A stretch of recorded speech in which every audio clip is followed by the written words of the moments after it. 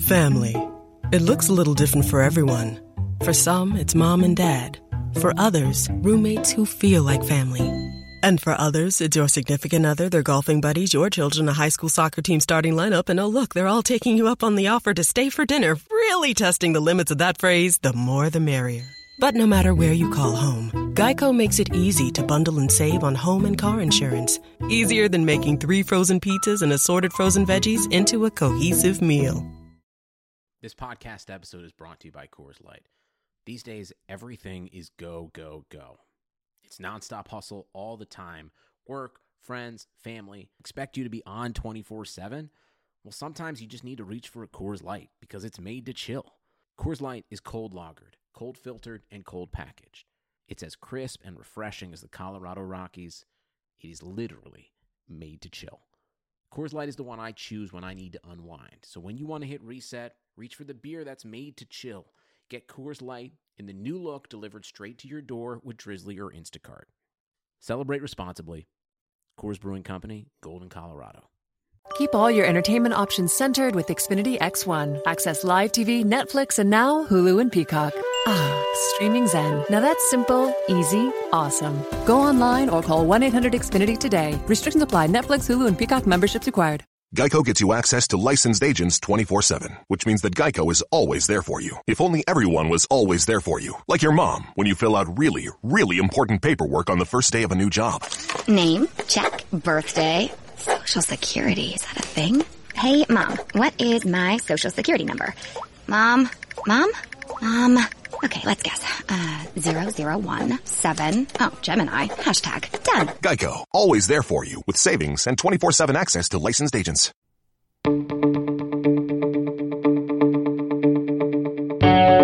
This is the Cubs-related podcast presented by CubsInsider.com. My name is Corey. I am joined, as always, by Brendan. And we are coming to you on a grim Sunday, I think is a way of putting that mildly, as a series that the Cubs needed to win, dare I say, at least 3 of 4 minimum. They won 0 as the St. Louis Cardinals come in and pretty firmly plant the flag for the NL Central as they win all 4 baseball games played at Wrigley Field on this particular weekend, and they win all of them by a single run. Brendan, I am not sure that you could have drawn up a worse series for the Cubs to play, and a more gut-wrenching way for it to play out for all of us to witness. So we're just going to let this one go. As I said, I think on one of the last episodes, if you guys are even listening to this, we really appreciate it because I can't imagine that any of us need any more content related to this 2019 Cubs team. But we are all in this together, so we're going to try to provide a little bit of catharsis, I suppose, on this Monday morning. Now, if you're waiting for the explicit episode, like we've said before, it is not today. They are not officially dead and buried, and trust me, I'm not suggesting that I think they're going to sneak into the playoffs, but we set that rule for a reason. We don't want to be doing that while they are technically not eliminated, and especially on this particular weekend. Just a lot of guys maybe playing their last games at Wrigley Field, Gary Pressey performing at Wrigley Field perhaps for the last time, and Chris Bryant leaving injured, Rizzo and Javi playing hurt. It just doesn't feel like the time to be ripping this team to shreds. As I said when we teased the explicit podcast, the whole point of that is to basically do an autopsy on the dead body, right? And that just doesn't feel like it's today. So if that disappoints, I apologize, but trust me, when we do it, it will be good. It will be probably pretty long. I assume it'll be the longest episode in Cubs-related podcast history, and it will happen in probably a week or so, something like that. But, you know, this just doesn't feel like the time. I've talked to a lot of people. I know Brendan and I are both just kind of sad. It's just kind of a melancholy afternoon at Wrigley Field. And So we'll keep you posted on that. But anyway, Brendan, I will bring you in here, and there's really not much else to say. This isn't the final nail in the coffin, technically. It is for the division, but it certainly feels like the coffin is about as safely closed as it can be, and we are staring at a scenario, Brendan, that we kind of worried about a month ago or even longer, where the Chicago Cubs are not going to make the playoffs, and that is pretty much likely what is going to happen here. And we've talked about how possible it was, but as I sit here talking to all of you, I still cannot believe that is the reality we are facing down. Worst case scenario, Corey. I mean, this was it. Not only do you get swept against the Cardinals, you do so by losing each one of those games by one freaking run. Most of them coming in the late innings, in the ninth inning, in extra innings. That's insane. I mean, this is quite literally the nightmare, hellish scenario that we hopefully would have never had to expose ourselves to. But here we are. I mean, Chris Bryant goes down, busting it down the first baseline, slips on first base, of course, on that right leg that has his injured knee. Now he hurts his ankle, sprained ankle, similar to what happened with Anthony Rizzo with his sprained ankle. These guys are playing their absolute butts off. Full throttle, Javi batting with a broken thumb that he suffered 3 weeks ago. Rizzo playing after he sprained his ankle a week ago, Corey. Bryant continuing to play through was clearly a bum knee that he's had cortisone shots on. This team has, they have the heart and they're trying so hard, and I get some people don't want to hear that, but it just sucks. It sucks to be in this situation, and we can diagnose the teams, all the problems. There's dozens of problems with this team, dating with the front office, with the personnel, with Madden, with the coaches. We could spend 3 hours, and like you said, we probably will during the offseason talking about it. We will. But I'm legitimately sad and depressed about this. And all of these feelings, we'll move on eventually. We'll talk about offseason plans. February will roll around. We'll be excited about this team once again. And for me, what gives me the most relief from this feeling is that in 2020, this team will compete.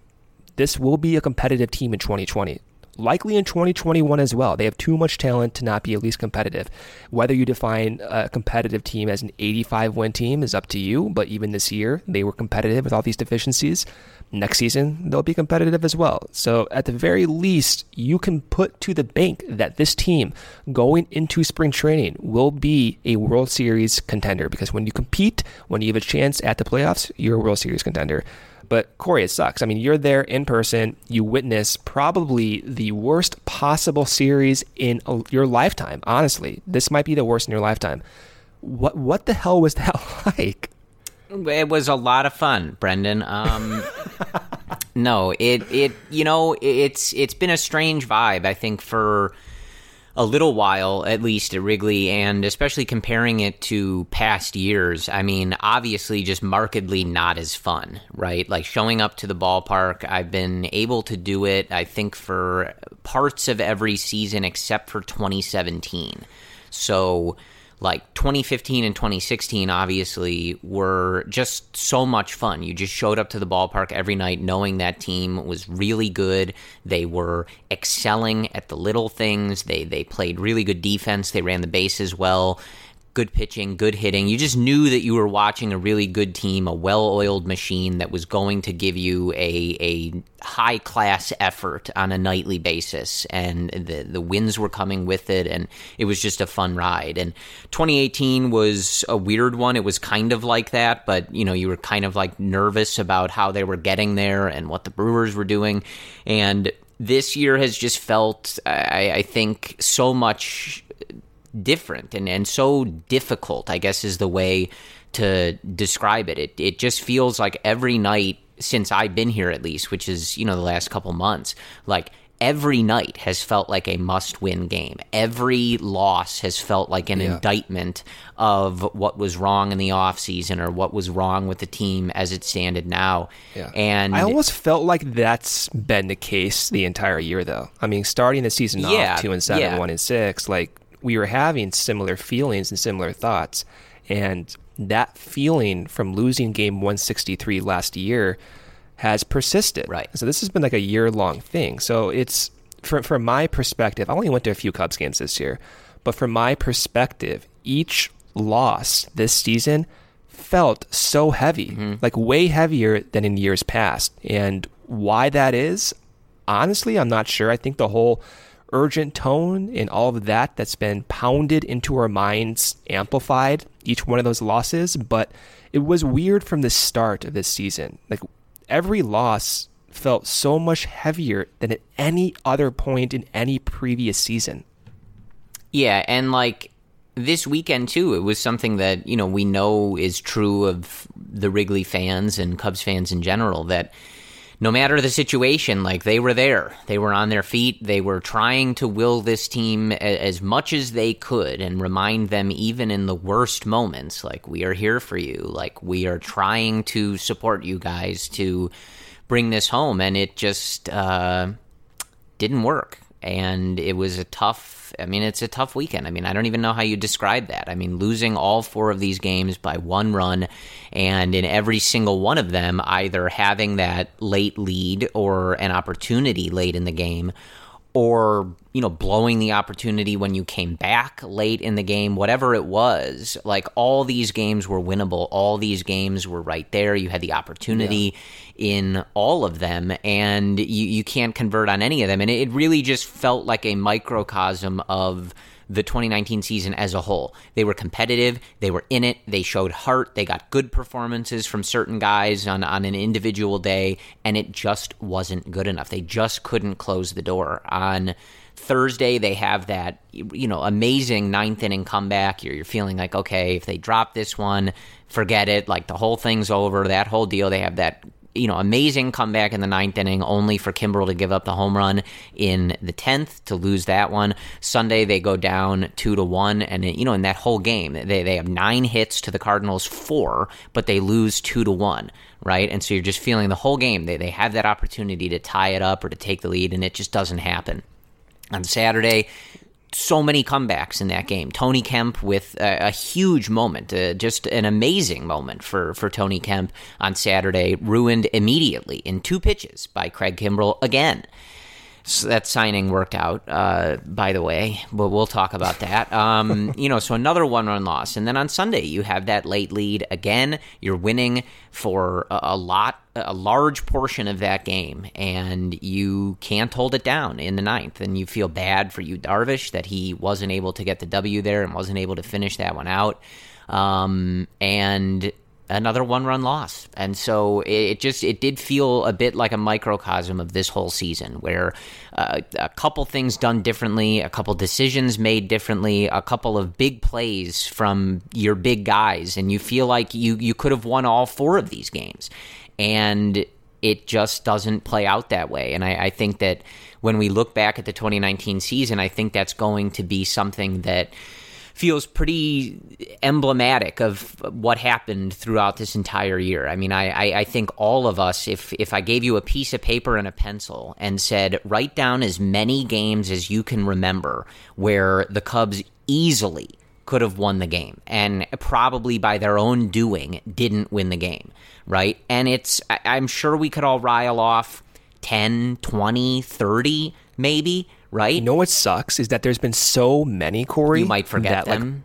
I forget them. I'm not even saying that. That's the other way of looking at it. But I feel like we'd all be able to jot down a quick few, and the list would be pretty long if you combined it all together. And again, kind of like you, I'm not really sure what explains that or what the answer is for that, because like we've seen teams do this before. I think it was the Rangers maybe a few years ago. Correct me if I'm wrong, but I think they had a year where they were like unbelievable in 1-run games, and everybody kind of knew that they might not be that good because they only seem to win one-run games and just didn't play well in the rest of them. But it's all just to say, like, sometimes that happens. Like, sometimes your record and your season can come down to what happens in those close one-run tight games. And for whatever reason, it feels like the Cubs can't get that big hit. They can't hold that one lead. And whatever happens the one day doesn't happen the next day. And it gets you to where we are. And where we are is that they're not going to make the playoffs. And, the Brewers are on another one of their, unfathomable win streaks here. I think they're 15-3 in their last 18 games. And Christian Yelich isn't even playing.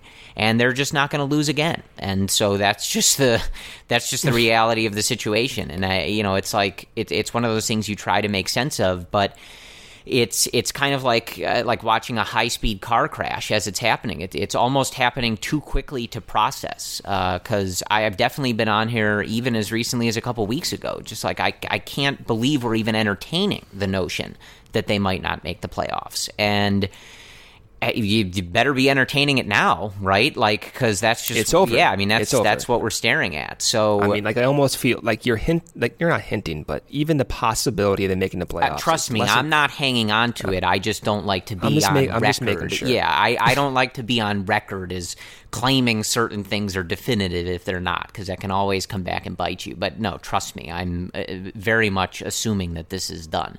But I think, Brendan, the saddest thing or the worst thing about this is something you already mentioned, that this ends up being the last series and likely the last home game for a lot of these guys, some of which we don't know, right? Like, I don't know who might get traded or who, how that all is going to play out. So some of it, we're not sure that it was their last game. We're going to find that out over the next couple months. But likely Ben Zobrist's, possibly Joe Maddon's, definitely Gary Pressey's, possibly Pedro Strope's, possibly Nick Castellanos. Like, these are just guys that definitely have a contract situation up in the air or have already stated that they're retiring. And I realize that most of those are baseball players. One of them is the organ player. But of equal importance, I think, to the Wrigley Field experience. No doubt. No doubt. It was just a shame that we weren't really able to get those moments. Like, we didn't get a good send-off for Joe Maddon. We didn't get a good send-off for Ben Zobrist. Pedro Strop pitched, and so I think that was a pretty good send-off. Just that he was able to get out of that inning, get out of that jam, and run off the mound, if that is indeed the last time. But it's not the send-off. It's not the send-off that it's not a David Ross type send-off. Yeah, that you would like. And I know that, you can't always have those moments and the standing ovation perfectly for everybody, but I just think you would have drawn it up a little differently than to have this depressing malaise over the crowd and everybody involved when these guys are, bidding farewell for the final time. I think, they did a couple things for Gary throughout the game, before the game, during the game, and it just didn't, you just like almost didn't have the energy for it. And it was just sad. And like that one in particular, like you said, Brendan, I mean, the first time I walked up those steps at Wrigley Field, Gary Pressey was playing the organ. And the first time I saw Wrigley Field in person, Gary Pressey was playing the organ. And that has kind of been the soundtrack to a lot of these big moments, a lot of these formative moments for folks as youngish as you and I. And it's just, it's going to be sad to not have him there anymore. And it's a shame that this is the series where they're all going to go out. But that's just the nature of the game. And yeah. I mean, it's hard to do these podcasts whenever they lose like this. And this is a first for us, just because you and I started this podcast full time every twice a week in 2017, coming off of a World Series championship. So this is new territory for us. Yeah. Like, we've never had to talk about the team like this in context of closing this chapter of Chicago Cubs baseball. And for this to happen after the 2019 season is the most shocking thing of the entire season. You can be shocked at the underperformances by several players, be shocked by the injuries, but to lose like this, to lose the division by a Cardinals team that has been hot, but still not among the best teams in the league right now. They've been good, but not among the best, like the Dodgers and all those teams in the American League, right? That's so surprising. And so for the era of this team to be shut out in this fashion is excruciating. Doesn't mean there's going to be no chance next year. This team is too talented. Many of these guys have had seasons that are among the best in their career. Even Anthony Rizzo, consistent once again. Javi Baez, he was playing through injuries, but the majority of the season, he was among the best peripherally. Wilson Contreras, offensively, one of his best seasons. And we can go on and on. Even David Bodie has had a pretty good season for a utility guy. Many guys to be excited about for 2020.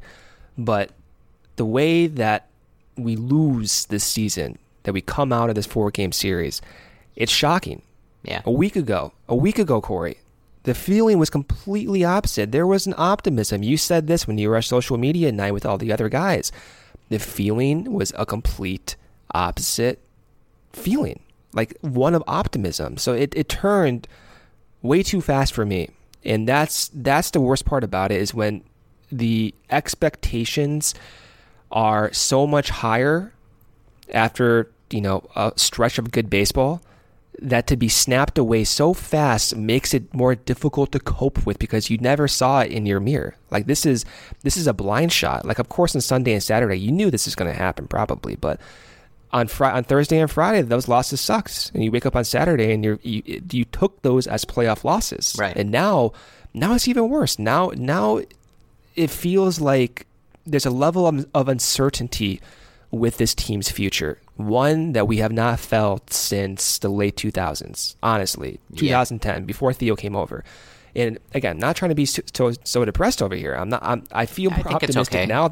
Yeah, I feel more optimistic now than I was on Friday night, or even going into Saturday's game, because I've had time to reflect on it. But this is the first time over the past decade that the future does look uncertain. And having that uncertainty with Theo Epstein, with this front office, that's unsettling. And I don't know how to feel about that. I don't know, like, the thought has run through my mind, like, with Theo and this front office, when they do end up leaving, like, is that going to be one of celebration in terms of, yes, finally a new front office? Because if that's the case, that's depressing, man. I used to look at this front office as one of innovation, one that of certainty that, yeah, every year they're going to put the best team on the field, and they're going to have a player development machine year in, year out, just like Theo said. In the past 2 years has been anything but that. And that level of uncertainty is so depressing, so traumatic to a degree. Well, and Brendan, Brendan, I hope after this offseason it goes away. Brendan, I knew we were in trouble. And those of you, and Brendan, you got to forgive me here because it is related to the Cubs. So okay, I knew we were in trouble in this particular series when Anthony Rizzo came back on Thursday. So I was like standing outside of the gate. I was waiting for my brother, and I hadn't really checked Twitter as much as I normally would. And so like I'm looking at the thing. I get to the gate outside of Wrigley like half an hour before the game or whatever it is. And I'm seeing him running in the field. I remember texting you, Brendan, and being like, yo, what's going on right now? Like, he's running around. Like, he looks like he's ready to go. What's happening? And then seeing the official drop from @Cubs that he was in the lineup, like he's playing, he's back. And again, like for the millionth time by this team, thinking, okay, I'm back in. Like, this is the moment. We're going to turn it around. Rizzo's going to hit a leadoff home run. We're just going to go on a charge here. And like, I genuinely believed it. And I knew we were in trouble when Anthony Rizzo comes back from what a lot of people, most of us thought was at least a regular season-ending ankle injury. We all watched him like writhe around in pain the week before. So we saw that. He comes back in just several days, and he walks up to the Undertaker's music. And the Cubs still didn't win that game. That's when I knew we were in trouble. That was such an electric moment, an electric decision, and it didn't work. If that doesn't work, Brendan, then I don't know. Yeah, when that moment was announced, right, I'm sitting at work on Twitter, like I am every time before a game starts. And I see that message from you, and I just got back to my desk. So I'm like, I have zero idea this is even going on. I see that picture from you. I'm like, what the hell is this? Like, am I seeing this right? Is that him running around? And then you get that news, and it's like, okay, let's go. It's like Schwarber's coming back to the World Series. Let's go. Let's ride this. Let's live off the storyline. And that was the mantra of every season previous to this one, where you have this one moment, this one identifiable moment in every season that is like a turning point, right? Like 2016, Schwarber comes back. That was it. In 2015, KB came into his own by hitting that walk-off home run, right? 2017, you got Q.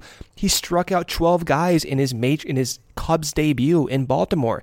They went on a run right after that. 2018 was a little bit different, but they had several stretches there. You can identify these moments, these like seismic changing, season-defining moments. And that would have been it. Imagine if Rizzo came back, Corey, and the Cubs swept the Cardinals. Going into the Pirates series with that type of momentum, with that type of energy, with that type of roster, most importantly being mostly healthy, would have been huge for this team. And I think the tone, of course, would have been drastically different. But that is 2019 summed up. Right. When you have situations that look to be, season turning points, performances that seem to be turning points, and for whatever reason, we can't figure it out why.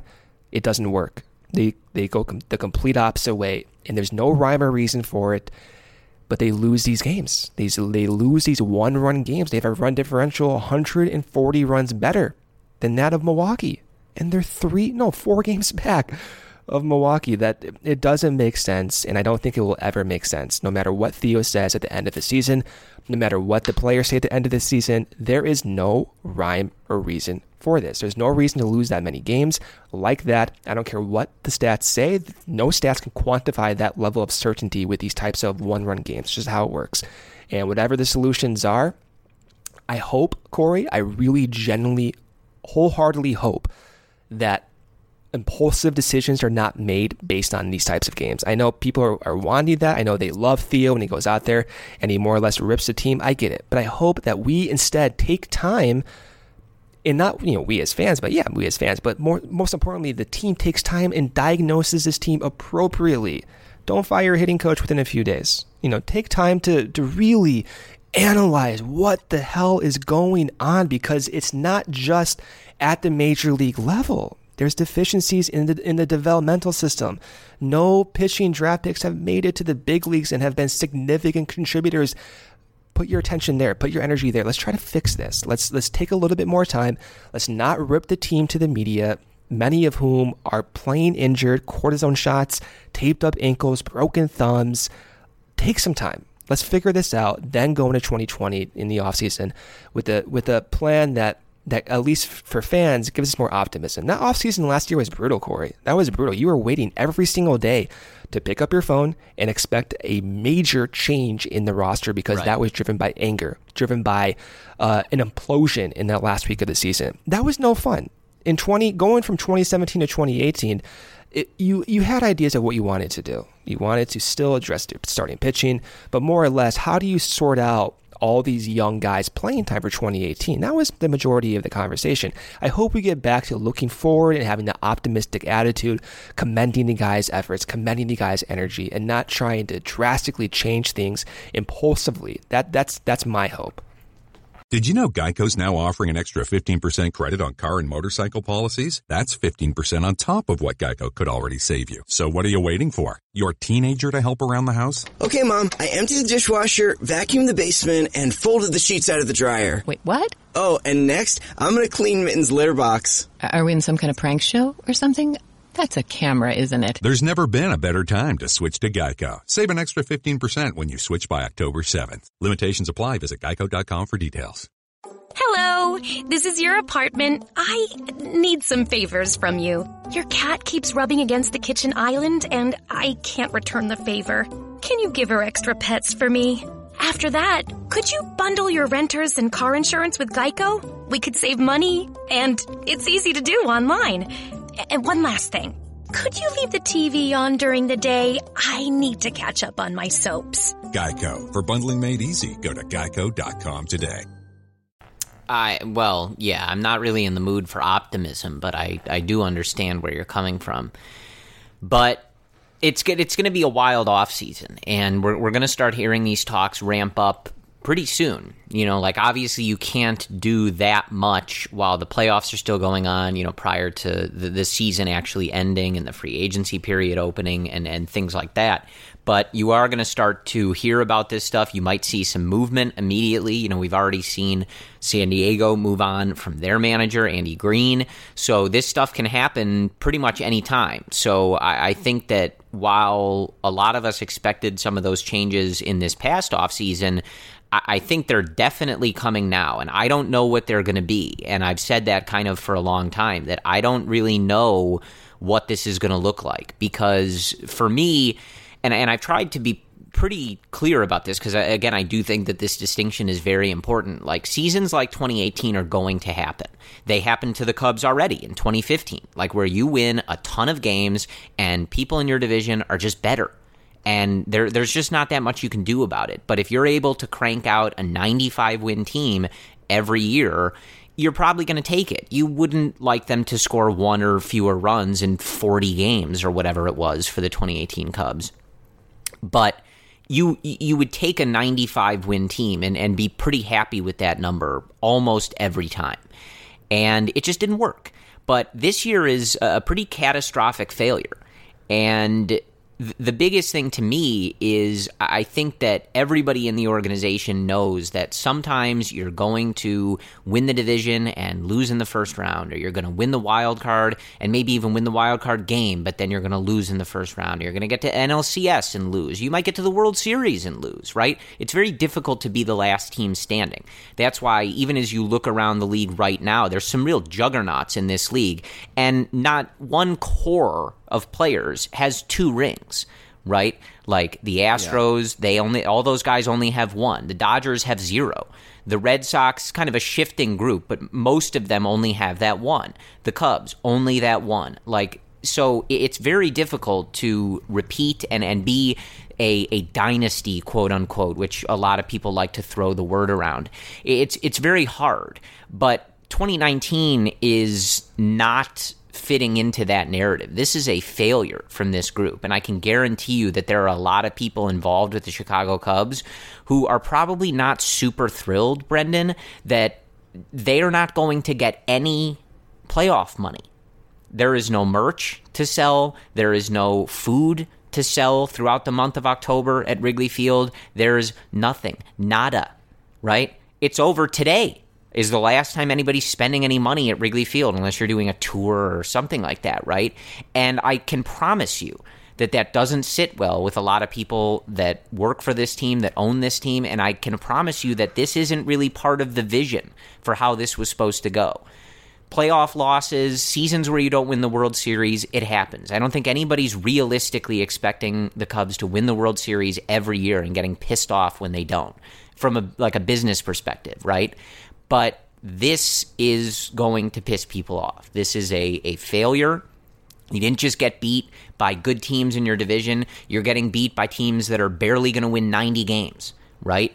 And that's not good enough. That's not acceptable. And I think I think where your worry comes from, Brendan, at least for how this offseason is going to go, is that this is one of those times, and we see this in professional sports all the time, in any professional sport, in any scenario, over whatever year you want to talk about. It happens all the time, where sometimes changes happen because the result just isn't acceptable. And I think that you're going to maybe see that with this team. And I think Joe Maddon is a good example of that. We can nitpick, and I'm sure we'll talk about this, but we can nitpick. Do you think Joe should be back? Do you think this is his fault? Do you think this is his fault? Do you think this success is because of him? Stuff like that. But at the end of the day, we've seen this movie a million times. When a team fails like this, they usually put some of it on the manager and they move on. That's just how it goes. And that doesn't mean it's the right answer. It doesn't mean it's the wrong answer. It doesn't mean that there is a right or wrong answer. It just means that when you have an outcome like this that is just not acceptable, you're going to see changes. And that's just how it is, and we all just have to be ready for it. Because I think right now, as it stands, if you said, I believe in this group, or I believe in Joe Madden, I believe in this front office, and I asked you, what makes you think it will be different next time? I don't think you'd be able to come up with a good answer. That's how I... And that's right now, what leads to change. That thought right there, though, Corey, that is how I feel, though, about this front office. And preface this, love Theo. When he was hired by the Cubs, I was ecstatic. Still have confidence to some degree in his ability. But, like, what is the one thing that lets you believe that in the next 2 years, you're going to get pitching development through the system? I can't tell you anything. You can point to the pitch lab, sure. But you know what? Every team is doing that. I got off the phone with a coach in professional baseball a few hours ago. Just, talking about Cubs, baseball in general. And you know what he told me, Corey? He told me the Cubs, it's common knowledge that they are behind in pitching development, in the infrastructure. I'm like, what? Like, what are you talking about? They had this pitch lab in Mesa. I'm giving him examples to counter that. He's like, no, every team has that. I'm like, are you serious right now? He's like, yeah, every team has that. Okay. And so when you look at around the league, you look at Houston, you look at the Dodgers, Tampa Bay, Oakland, year in and year out with these teams with money, especially the Los Angeles Dodgers and Houston Astros, they are churning out these players with frequency, and many of whom we have no idea who they are, not even top prospects. The Cubs, they wanted to do that. They haven't done that. I have no idea why. But at the same time, that is proof and a reason for me not to trust that things will be different. Right. And that's what I mean. Like, there was a level of certainty with this front office. You knew every year they're going to be competitive. And from 2014 on, at least in the last few years, you knew you had prospects churning through the system that had a high likelihood of working out.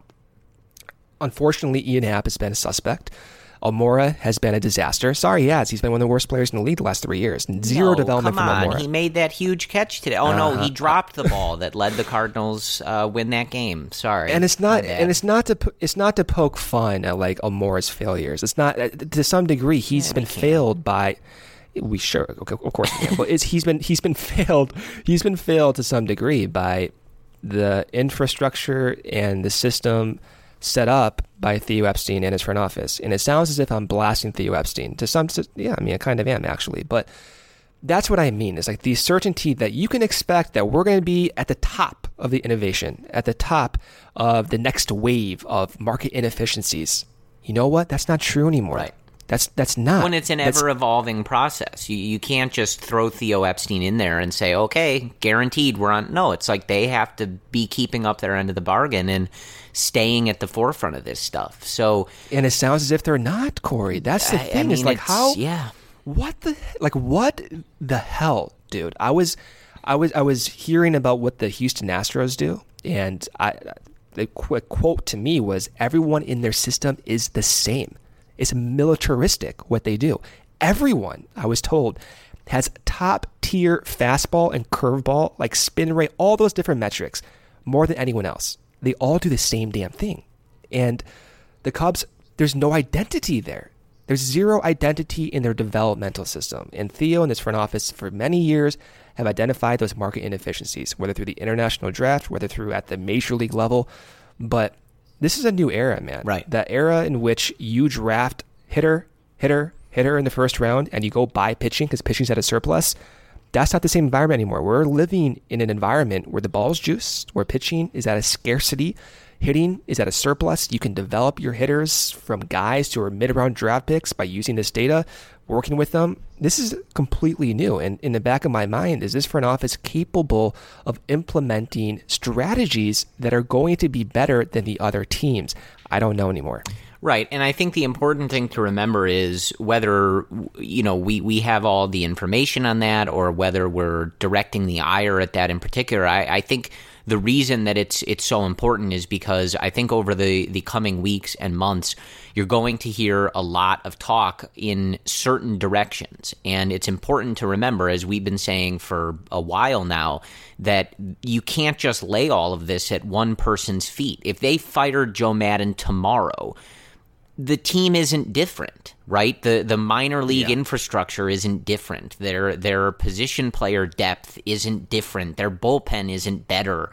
Like, you're just changing one thing. If you trade some of the players, that doesn't change the whole infrastructure. That wouldn't change what Joe Maddon does with some of those players. It wouldn't change the scouting and all that other stuff. So it's an organization for a reason. There are different people that play these different roles, and it's set up that way for a reason. It doesn't just come down to one person.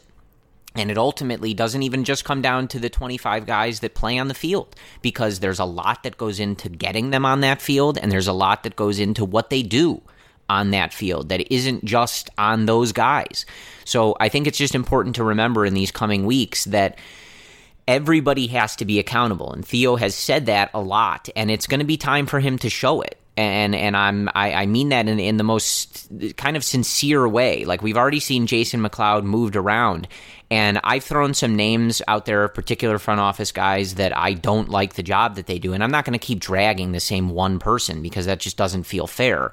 But we need to see some movement on this. We can't just keep shuffling these guys around to different positions, lateral moves in the same organization. I want to see some of these guys fired. I want to see new voices brought in. And if we're going to sit through the Sun-Times and the Tribune and all that other garbage, drag some of these players, drag Joe Maddon, etc., then I want the front office involved too, because it's a whole organization that is responsible for this. And we can't just pretend that firing Joe Maddon or trading Albert Almora, whatever it is, like, that doesn't solve what happened here. Not at all. And I'm kind of, as we go on, Brendan, right, I'm veering closer to where I need to be for that explicit episode. So I can tell. Trust me, guys, it's in there. It's going to come out. Up. But yeah. I can't wait for that, by the way. It's one of those things where, again, like, you have to, like, properly contextualize this.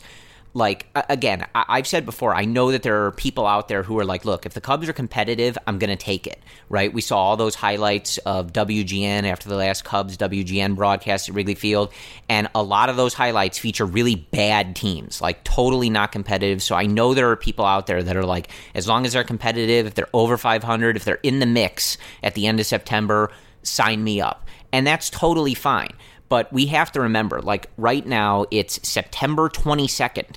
When we're recording this, there's 6 games left. The Cubs have 82 wins. 82. Like, that's not good enough. So the suggestion is by no means to blow this whole thing up, because that's very dangerous and it's totally not necessary for this team. There's a lot of talent here. There's a lot of good going on in this organization, and we saw some of it even just on Sunday, right?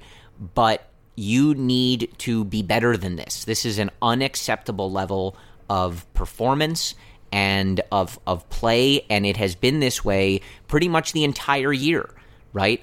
Like, for over 100 games, they have been a mediocre 500 at best baseball team. It's not good enough. And I just want to be sure that we're not just throwing, this flaming bag of poop on Joe Maddon's doorstep and thinking that that's going to solve the issue. And this isn't necessary. This isn't like, don't take that as they should keep Joe, they should get rid of Joe.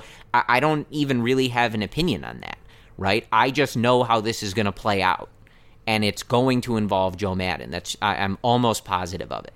So I just want to make sure that we're not just directing it there. We can't just direct it at some of these underperforming players. There's a whole infrastructure that every single person, and that includes Theo, not just the people that work below him, everybody needs to be scrutinized here. And if it's Tom Ricketts doing the scrutinizing, I don't know. But somebody needs to be looking at this and saying, I'm not letting anybody off the hook. We are going to look under every rug. We are going to leave every stone overturned, right? Or we're not going to leave any stone I don't know. You guys know what I mean. The stone, the stone analogy, right? Right. That's what you need to do. You need to look at every part of this organization. And like you're saying, Brendan, maybe even talk to people outside the organization and say, what are you guys doing? Or what have you seen in other places? Every single thing needs to be looked at because this is not acceptable. And like you said, Brendan, this team is not going to all of a sudden say, 2020, we might be all right. No way. No way. Right. This team is on a track to being competitive every year. That is the standard that they want to live up to. That is what the owners want. That's what the people who make money off this team want. It's what the fans want. That's what's going to happen. That's going to be the goal. And you got to figure out a way to get there because right now you are looking at a situation where you are going to miss the playoffs for the St. Louis Cardinals and the Milwaukee Brewers, who don't even have Christian Yelich. I don't think there's any other way to put it than that is totally unacceptable, and it needs to be fixed, and it needs to be fixed over the course of the next, 4 months or so, right? So you better get going on it because you got a lot of work to do. Yeah, and, this series in particular, too, it's depressing as all hell, but at the same time, credit to Anthony Rizzo, man. What that guy just did is unfreaking believable. Like you said, he was supposed to be out the entire regular season. He was in a walking boot 5 days ago, and he comes back and in pain with a taped up ankle, plays and bats leadoff. Javi Baez, pinch running, pinch hitting. Shouldn't have done it. Broken thumb. Pinch hitting. These guys are the team leaders, Corey. And the clubhouse culture, we'll get more information as this offseason goes on. But having Javi and Rizzo and KB and those guys, even Wilson Contreras coming back from these injuries, pretty fast, performing at a high level is remarkable. And the clubhouse culture is majorly influenced by Joe Maddon. But at the very least, it does give me confidence that it's not broken. That you look at that mid-2000s or late 2010 Red Sox team, right? Broken clubhouse, the whole chicken and beer thing, whatever. I don't think that's the case for this Cubs team. I think Joe Maddon does have a huge part of that. At the same time, what Joe Maddon and the front office, their collaborative effort to bring out these new coaches, hasn't worked in a few years. Tommy Hotovy was a good addition. I think we saw good results from Tommy this year. Years past, you wasted developmental years for many guys who needed it. Rob Zastryzny, for example, needed it. Dwayne Underwood needed it. And they didn't have the infrastructure in place to get them to that next level. And you wasted many guys' careers as a result of that. So it's not like this is all Joe Maddon's fault. There are some things that we disagree with, and we talked about exhaustively this season. But the crux of the issue has been wasted time because they couldn't develop pitchers. They couldn't bring in the appropriate coaches. And that at the top goes to Theo Epstein. Yeah. So we'll see what happens. And just on that note in particular, Brendan, you want to know why? And look, full disclosure, we both were into it. So this isn't like revisionist history. I'm not saying this was a bad idea. I was all aboard. But you want to know why you're looking at Craig Kimbrell, who you paid a bunch of money in the middle of the year to come save your bullpen, ruining a bunch of games down the stretch against the St. Louis Cardinals? Because you can't develop pitching. That's why. Yeah. So if you're looking at that going like, what's going on here? Why'd they do this? Again, I was all aboard. I'm kind of still all aboard. They needed him. They didn't have a choice. Yeah. Like, it was a good call. Like, just because it didn't work doesn't change that. But the reason you're even in that situation in the first place is because you can't develop your own pitching. And you waited until whenever it was. What was it, June, July, before we started even giving guys like Rowan Wick a legitimate look? July. It was months, right. Yeah. So that's why. Like, it's not some random, like, well, Theo felt like signing Craig Kimbrell decision. No, it's they can't develop a bullpen. We all knew the bullpen was going to be a mess.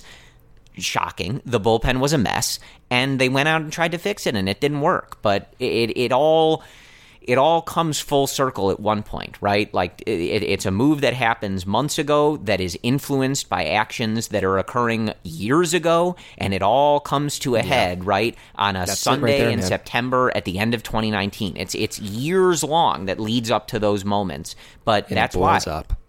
Yeah, I mean, it boils up to the major league level eventually when you have these systematic flaws deep within your system, right?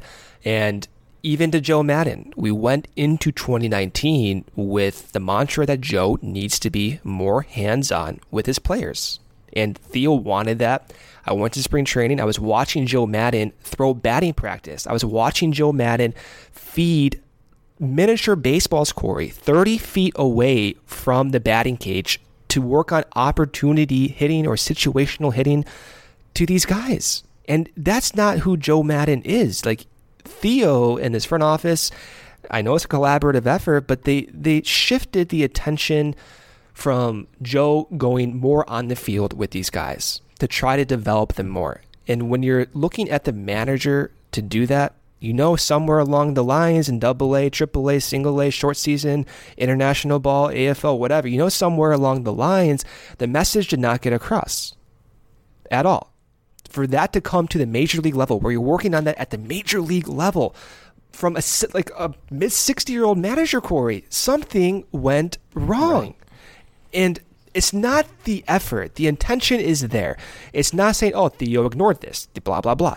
The intention is there. When you have millions, dozens, hundreds, $1 billion at stake with this franchise, the intention is there. The execution is not there. And that's where the frustration is at. I love Theo's attitude. I love Joe Maddon as a human being. I love almost every player that has played through this Cubs team over the last 5 years. The execution has not been there. Why that is, I'm not sure. But when you look at all these issues, it boils up, like you said, over a 3-year span, and you change what's worked as well. Like Joe Maddon won 97, 103, 92, 95, now maybe 84 games. Corey, what the hell happened? And you do point back towards that offseason urgency mantra as maybe one of the issues what went wrong. It sucks to say that the intention's there. The execution has been progressively worse, and that level of uncertainty going forward is something that keeps me up at night, that makes me question the ability of this front office for years to come. And I hate that feeling. I just really hate it, but I do think it needs to be set in at the forefront of the offseason. Like you said, you can criticize the players, criticize Joe, but if you don't throw the front office into that mix, then you're doing a disservice to what the actual issues are. Yeah, and similar to how we always talk about the players, like I'll say this about pretty much everybody in the organization. I don't have a dog in this race, right? I don't care who runs the team. I don't care who runs the drafting, the scouting. I don't have, I guess I have friends that still work for major league teams, but they're not going to be in the running for this. So, I don't care who it is. It just needs to be better than this. The only dog that I have in any race is the Chicago Cubs, and I want them to be good, and I want them to be better than this, and I don't want to sit through weekends like this anymore. This sucked, putting it pretty bluntly. And you guys know, I think a lot of you, I know all of you were sitting there either at the games or on, watching on TV or listening on the radio and suffering through every moment of this. And I promised a long time ago that we were either going to ride the train to glory together, or we were going to occupy the role of the violin player in the Titanic movie, where the ship is going down around him and we play on, because that is what we signed up to do. And that is what this weekend felt like. It really felt like going down with the ship, which I'm proud to do. I just would rather not be doing it. And I've done it more often than I guess I would like over the last couple of years. So, it's going to be an interesting offseason. We're going to have plenty of time to go through all of this, and we'll go through it in more detail. I don't know exactly how we'll do it. Admittedly, Brendan and I don't really have a plan for this. Last year was already the earliest we were going to be talking about an off season, and this year we're going to get to do it a little earlier. So we don't necessarily have a plan for how that's going to go. Maybe we'll do it by by group, we could scream for an hour about the front office and then the management and then the team. And, who knows? I don't know, but we'll figure it out.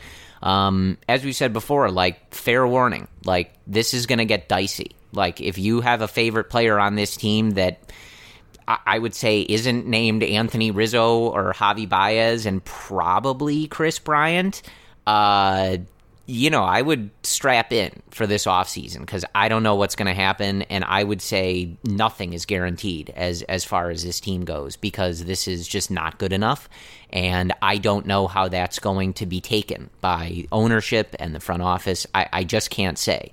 So I would enjoy these last 6 games because you may not see these guys in a Cubs uniform anymore, and I mean that quite literally. So I think that almost anything is on the table here. So I would be prepared for it mentally, emotionally, as much as you can.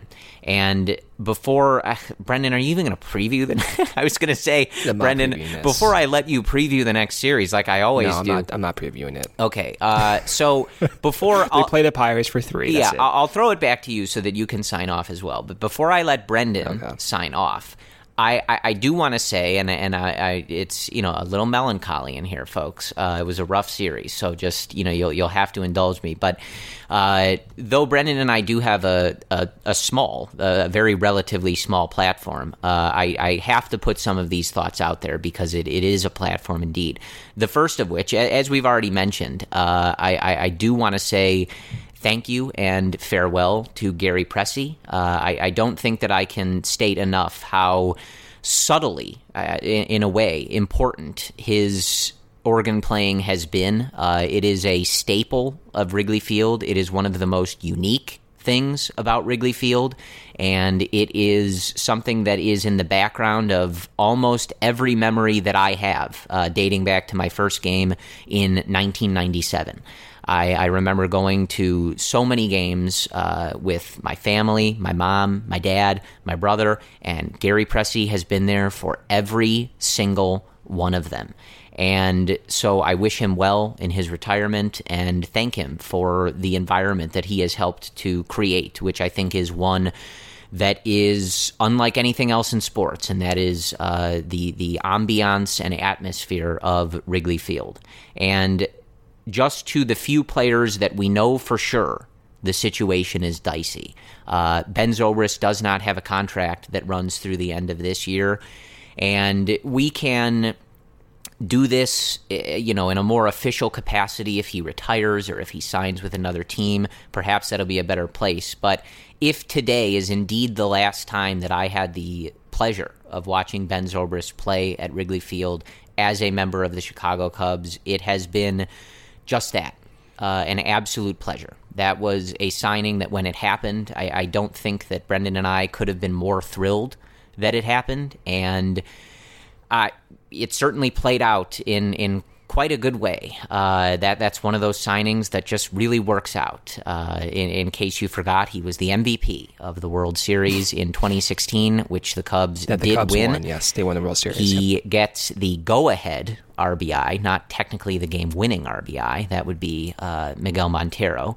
But if this was the last time indeed that he straps on those PF Flyer cleats and those stirrups, it was a pleasure to have Ben Zobrist as a Chicago Cub and part of this community and as a human being and a baseball player. So I thank him for that. And lastly would be Pedro Strop. This is a shame that this is how Strop's Cubs career could end if he indeed does not return. Because as we said many times, he is the only reliever in Chicago Cubs history to post 5+ seasons of sub-3 ERA baseball, and that is no small feat. And in an era where so many relievers are not consistent and not able to hold on to jobs, and just the constant cycle that we see from all teams with their relievers, his consistency was remarkable and hugely important to the Chicago Cubs team.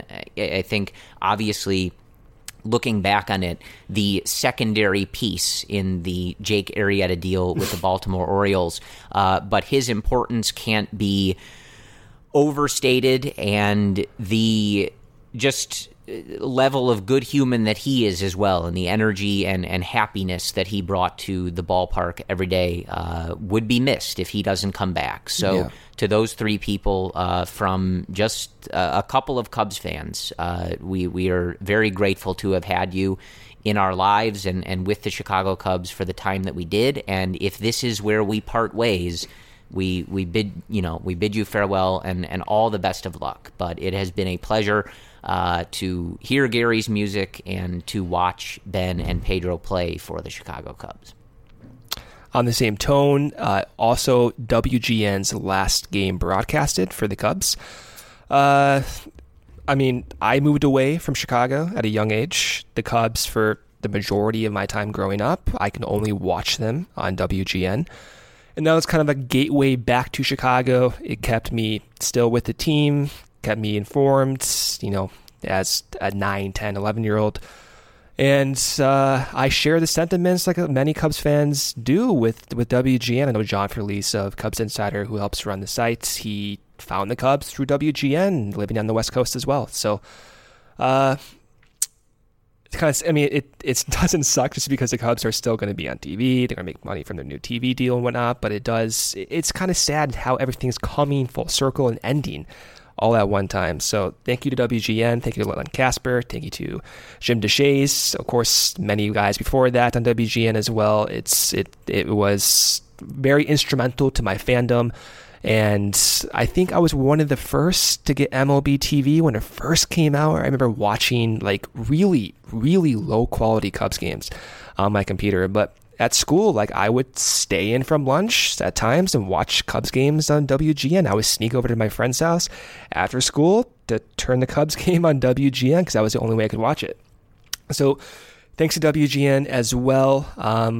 We do have a 3-game series against the Pittsburgh Pirates, and I'd be remiss not to say it, but we are sponsored by SeatGeek. So if you want to get tickets to that series, if you want to get tickets to even football, the Bears games coming up, you can still use our promo code CubsRelated.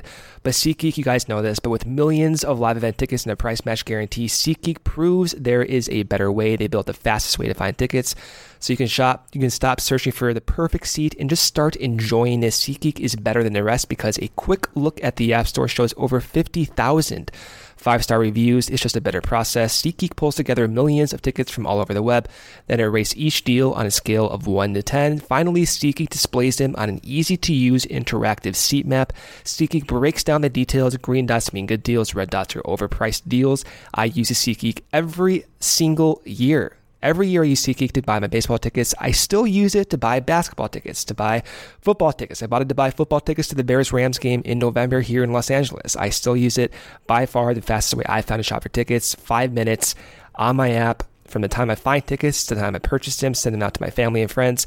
By far the easiest way to shop for tickets. And like I said, of course, best of all, you can use promo code CubsRelated for $10 off your first purchase. That's promo code CubsRelated for $10 off your first purchase. I know it sucks to hear all this stuff, guys, with the Cubs losing, but Corey and I will be with you every single week, no matter what, no matter if the Cubs are winning, losing, off-season, trading guys, firing guys, blah, blah, blah. We will be there.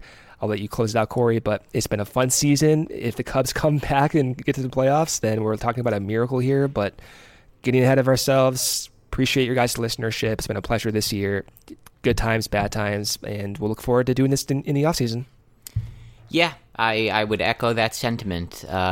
Through, as Brendan said, this is a sort of different journey for us now. A season hasn't ended like this while we've been doing this podcast. So I think it's been good to have you guys to talk to in the good times, and it's been good in these couple months of the bad times. I guess I've found it to be good as well. So I wish we had a different topic, but it is nice to kind of get it all out, and it's as nice as ever to know that there are people out there who want to hear it. And and one last point before I let you finish up, Corey, yes. But I need to say it too.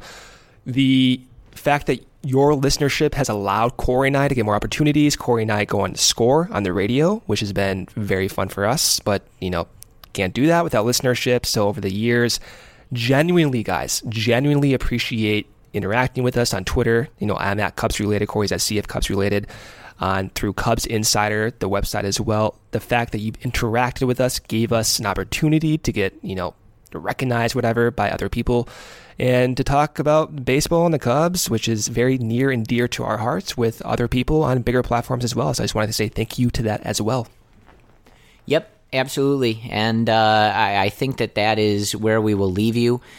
Like we said, it just didn't have the vibe for the Explicit podcast today. The body is still warm, and just with what's going on with some of these players and trying to have a proper send-off for them, or at least appreciate that they're, getting cortisone shots and playing through injuries to try to make this work. It just didn't feel like the day. But when the body is dead and there's an autopsy to be performed, we'll be ready for you. And I promise it'll be good and it'll be worth the wait. So, as always, we thank you guys for listening. Try to enjoy this last week in whatever way you can, because I think we're in for a tumultuous offseason and one that is going to have a lot of action that hits you right in the gut. So try to, even as the Cubs maybe play out a disappointing season, try to at least appreciate seeing some of these guys in a Cubs uniform for what may be the last time. And as we do end up saying goodbye to them, try to remember all that they've contributed. I know that this year is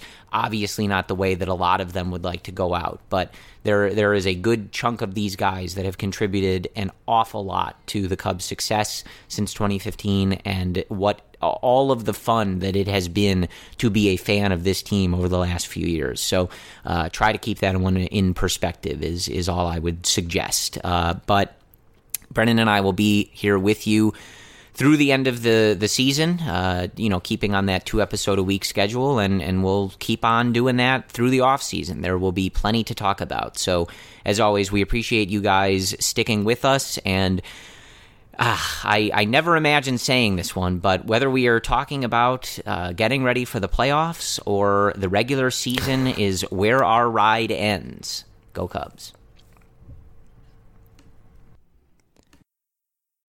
It just doesn't feel like summer without an ice-cold Coca-Cola in your hand. Stop by your local convenience store today and grab a 20-ounce bottle of Coca-Cola or Coca-Cola Zero Sugar. Or pick up even more delicious refreshment with a 20-ounce bottle of Diet Coke, Sprite, or Fanta. So no matter how you soak in that summer sun, at home or on the go, grab an ice-cold Coca-Cola today and enjoy. It just doesn't feel like summer without an ice-cold Coca-Cola in your hand. Stop by your local convenience store today and grab a 20-ounce bottle of Coca-Cola or Coca-Cola Zero Sugar. Or pick up even more delicious refreshment with a 20-ounce bottle of Diet Coke, Sprite, or Fanta. So no matter how you soak in that summer sun, at home or on the go, grab an ice-cold Coca-Cola today and enjoy. I've been riding a motorcycle for 52 years. I started having back pain that turned into the knee pain. I couldn't even sit on the motorcycle. I was like, oh man, am I going to have to give up riding bikes? Kaiser Permanente, they decided I needed a hip replacement. So I was going to do it through outpatient surgery. Panned out great. Recovered overnight. Was home by 11 o'clock the next morning. I'm glad I made the choice for Kaiser Permanente. I'm enjoying life. Every medical case is unique. Kaiser Foundation Health Plan of Mid-Atlantic States, 2101 East Jefferson Street, Rockville, Maryland, 20852. Sugar Ray Leonard, Roberto Duran, Marvelous Marvin Hagler, and Thomas Hearns. Legends, whose four-way rivalry defined one of the greatest eras in boxing history. Relive their decade of dominance in the new Showtime sports documentary, The Kings, a 4-part series premiering Sunday, June 6th, only on Showtime.